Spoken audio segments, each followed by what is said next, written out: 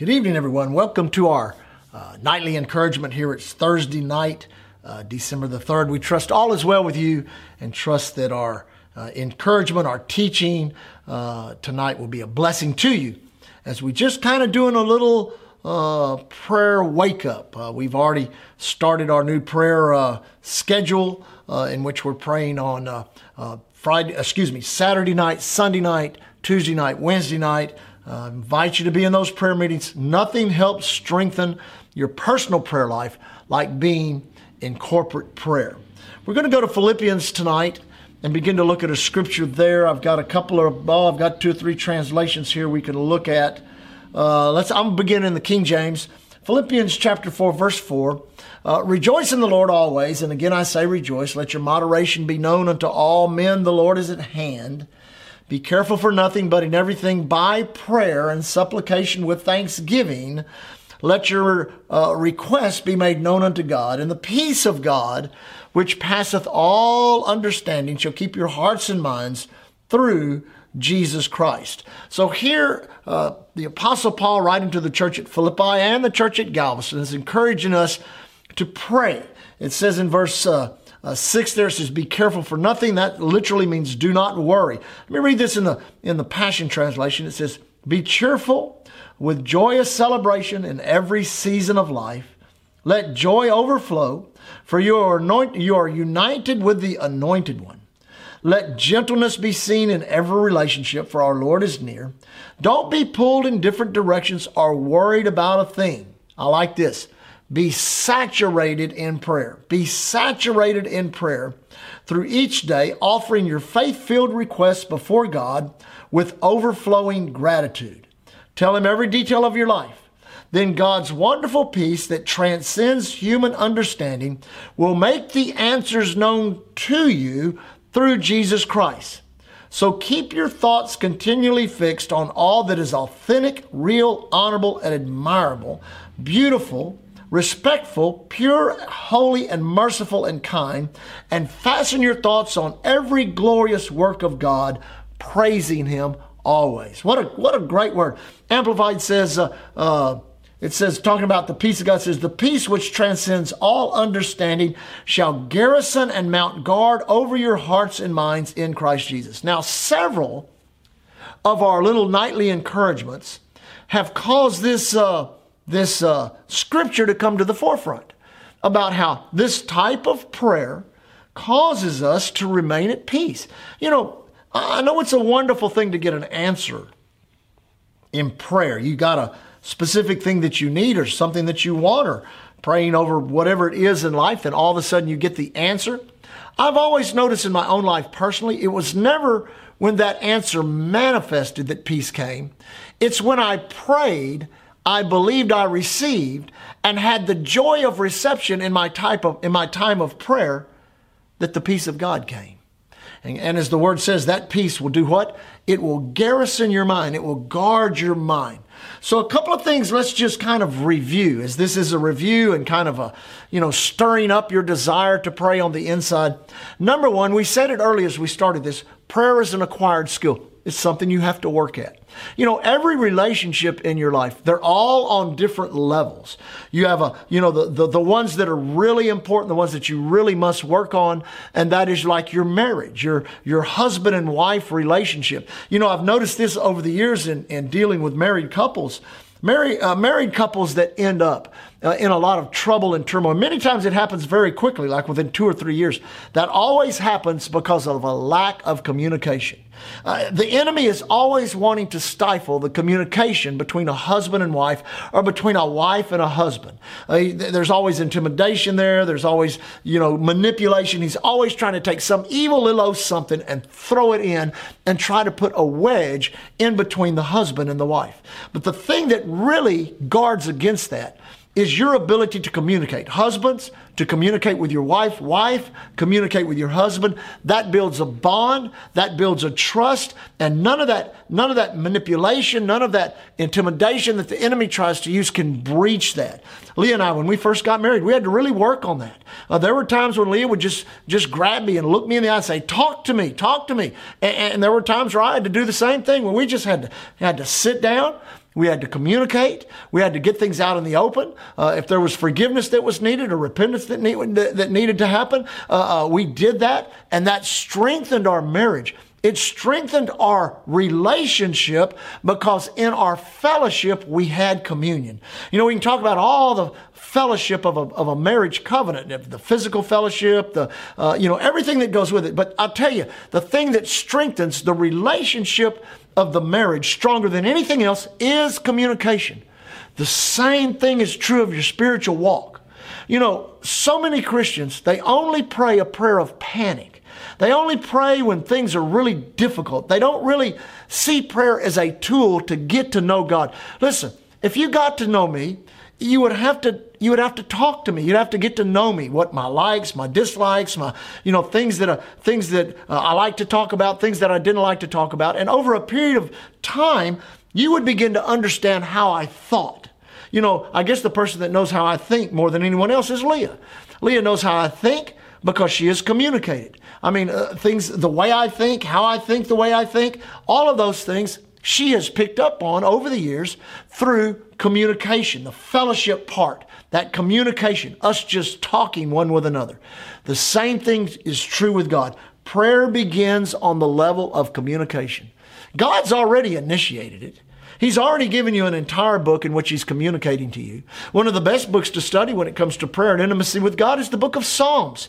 The book of Psalms is the prayer manual, the prayer and praise manual of an entire nation, the nation of Israel, which transcends that old covenant and pours over into the new covenant with inspiration and examples of how men like David, how they talked to God, how their communication with God was recognized in heaven, how God sent answers into their life. So profound, so amazing. God was doing everything He could do to keep that righteous lineage alive, to get the seed of Abraham into the earth so that mankind could be redeemed. God hasn't changed.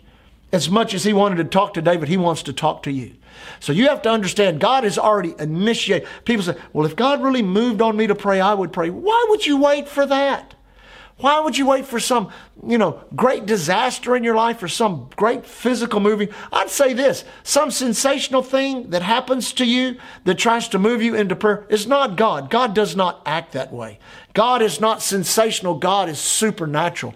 And every day and every moment of the day is an invitation in your life to communicate with God. So understand, number one, most basic principle of prayer is communication. Prayer is also dialogue. There's a difference between a monologue. A monologue is like a speech. Somebody gets up and gives a speech. There's no reaction from the crowd. There's no reaction from anybody else. They just get up and begin to make statements. They begin to say things. There's just continual flow of information from them. There's no interaction. But see, prayer should never be like that. Sure, you should talk. Sure, you should speak. I'm telling you, the Bible says over in the book of James that the effectual, fervent prayer. That means there are times where you need to be fervent in prayer. That means you may raise your voice a little louder. You may be a little more expletive with your hands, and you just, you're in there. You're talking with God. You're communicating with God. And out of that communication comes a dialogue. That's something that we practiced in that 122 days of prayer that I hope people picked up on, was we would pray an hour, hour and 15, hour and 20 minutes. Then we'd just sit quietly in the presence of God. Sometimes 5 minutes, sometimes 7 minutes, sometimes 10 minutes. We would just sit quietly in the presence of God. And there was not a lot of prophesying, tongues and interpretation of tongues. Really, I personally made sure that time was available to every person in that corporate prayer meeting to sit quietly in the presence of God. After an hour and 15 minutes of fervent prayer, they could begin to experience what? God speaking back to them. His turn to communicate. His time to begin to say to us. Many times, I've learned this over the years of my prayer life. I would pray and it seemed like God wouldn't say anything. There would be no impression in my spirit. There'd be no still small voice. There'd be really nothing that was there that I could put my finger on it and say, well, you know, I'm trying to do this thing. I'm not trying to get up and, have a monologue with God. I want it to be a dialogue, but I really don't sense anything He's saying into my spirit. There's no still small voice. There's no vision. There's no dream. There's no, there's no great supernatural thing that's happening. But when I go back to the Word of God, and just begin in my study, or go back and review a scripture. There's even been times when there's a man that sends me a scripture every day, a friend of mine in Hawaii that I was able to be a little blessing to, and he's just taken that blessing and become a blessing to hundreds of people. And I get a scripture from him every day. Sometimes that scripture, I'll say that's it right there. There's been times when Leah and I have been praying together, and I'll hear that little noise on my phone, and I'll know that's Tommy sending me my scripture for the day. And I'll go, and that scripture will be the Word of the Lord, the Word of God. There's been other times the Bible have just fallen open, a note that I'd written, something, and God would say, now here's me speaking to you. And it would begin, sometimes it would begin a process of several days in which God would begin to speak, and God would begin to speak, and God would begin to speak. And I'd see it in the Word, and I'd sense it in my spirit. I'd get that still small voice. Sure, that takes time to develop, but that is time well spent. Listen, the destination is worthy of the journey to get there in prayer, where you want to pray, you desire to pray. You desire to pray as an individual, and you desire to pray with your corporate body or with the church. Now notice what it says again, not to get away from our scripture. To be careful for nothing, or do not worry, but in everything by prayer and supplication with thanksgiving. Prayer could indicate all types of prayer. So in our very basic things that we're looking at, prayer is communication with God. Prayer is not a monologue, it's a dialogue. Then we would like to say this: prayer takes on many disciplines. There's many disciplines to prayer. You started out in this thing with a prayer of salvation. Hopefully you don't pray the prayer of salvation every day. Hopefully when you prayed the prayer of salvation the first time, you received the answer. You got saved. Amen. The answer came. You were born again. What a joyous moment in your life that was when you passed from death into life and from darkness into life. Answered prayer. You began this walk with prayer. Then if you were baptized in the Holy Ghost, God gave you a prayer tool that's beyond imagination. We may mention that a little bit tomorrow about how praying in the Spirit affects you. But there's prayer in the Spirit. There's prayers of petition. That's the supplication that we're talking about. What do you want? What are you asking God for? There's much that I'm asking God for right now. I've never backed off. I've seen this attitude. And I may have had some of that young in the ministry of, I just, that over there, I don't know if I would really want to ask God for that, or that over there, it wouldn't seem as spiritual. Maybe something God would speak to me and say, I want you to have that, or I want you to do that. And I think, Lord, that's really, really not a big deal. Listen, it's those little things in life that you pray over that help you understand how much God wants to answer the big things. I remember one time, I took apart a gun, and I couldn't get that gun back together. I had the instruction. I still couldn't get it back together. And I went and prayed. I prayed for an hour. And I just asked God. I said, God, I know you put your Spirit in me. It's upon me.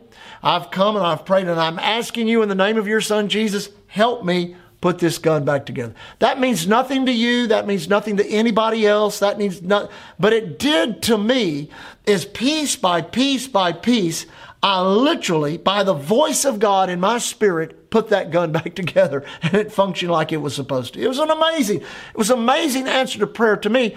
And I've seen much bigger, greater, grander prayers answered. But that little prayer, I remember a couple of times I've lost things, and I've said, God, I've got to find this. This is lost. And maybe one day I remember it was like 3 days, and 3 days later, the Spirit of God spoke to me and showed me exactly where that was. Something that would not mean anything to you, but to me, it meant everything. Anyone in your life that you see that's willing to be involved in the small things of your life to bring blessing, you will trust with the greater things of your life. So there's prayers of petition, prayers of intercession. There's prayers of praise and worship. There's prayers of consecration. There's prayers of commitment. Commitment and consecration many times have to do with the will of God in your life, where you just basically give your life to God and commit or consecrate yourself to whatever God's telling you to do, trusting God for His outcome. If you will do that, all of those things in areas of your life, you will end up at the last part of this. you will be able to pray and bring supplication with thanksgiving. That means every prayer ought to end with a thank you, Lord. I believe I receive it. I call it mine in Jesus' name. If you will do that, I guarantee you, your life of thanksgiving, we're fixing to, actually when we're filming this, we've already had Thanksgiving. This is kind of the Thanksgiving season. But Thanksgiving is what? It is the giving of thanks. And one of the key indications that you have received something from God is your ability to thank God for it, even though you may not be experiencing it or holding it in your hand. But you thank God for it. It's called glorifying God, giving God the glory. Abraham did it before Isaac was ever born. He said he glorified God. And one day he held Isaac in his hand. God bless you, and we'll see you tomorrow night, and we'll wind this up. Hallelujah.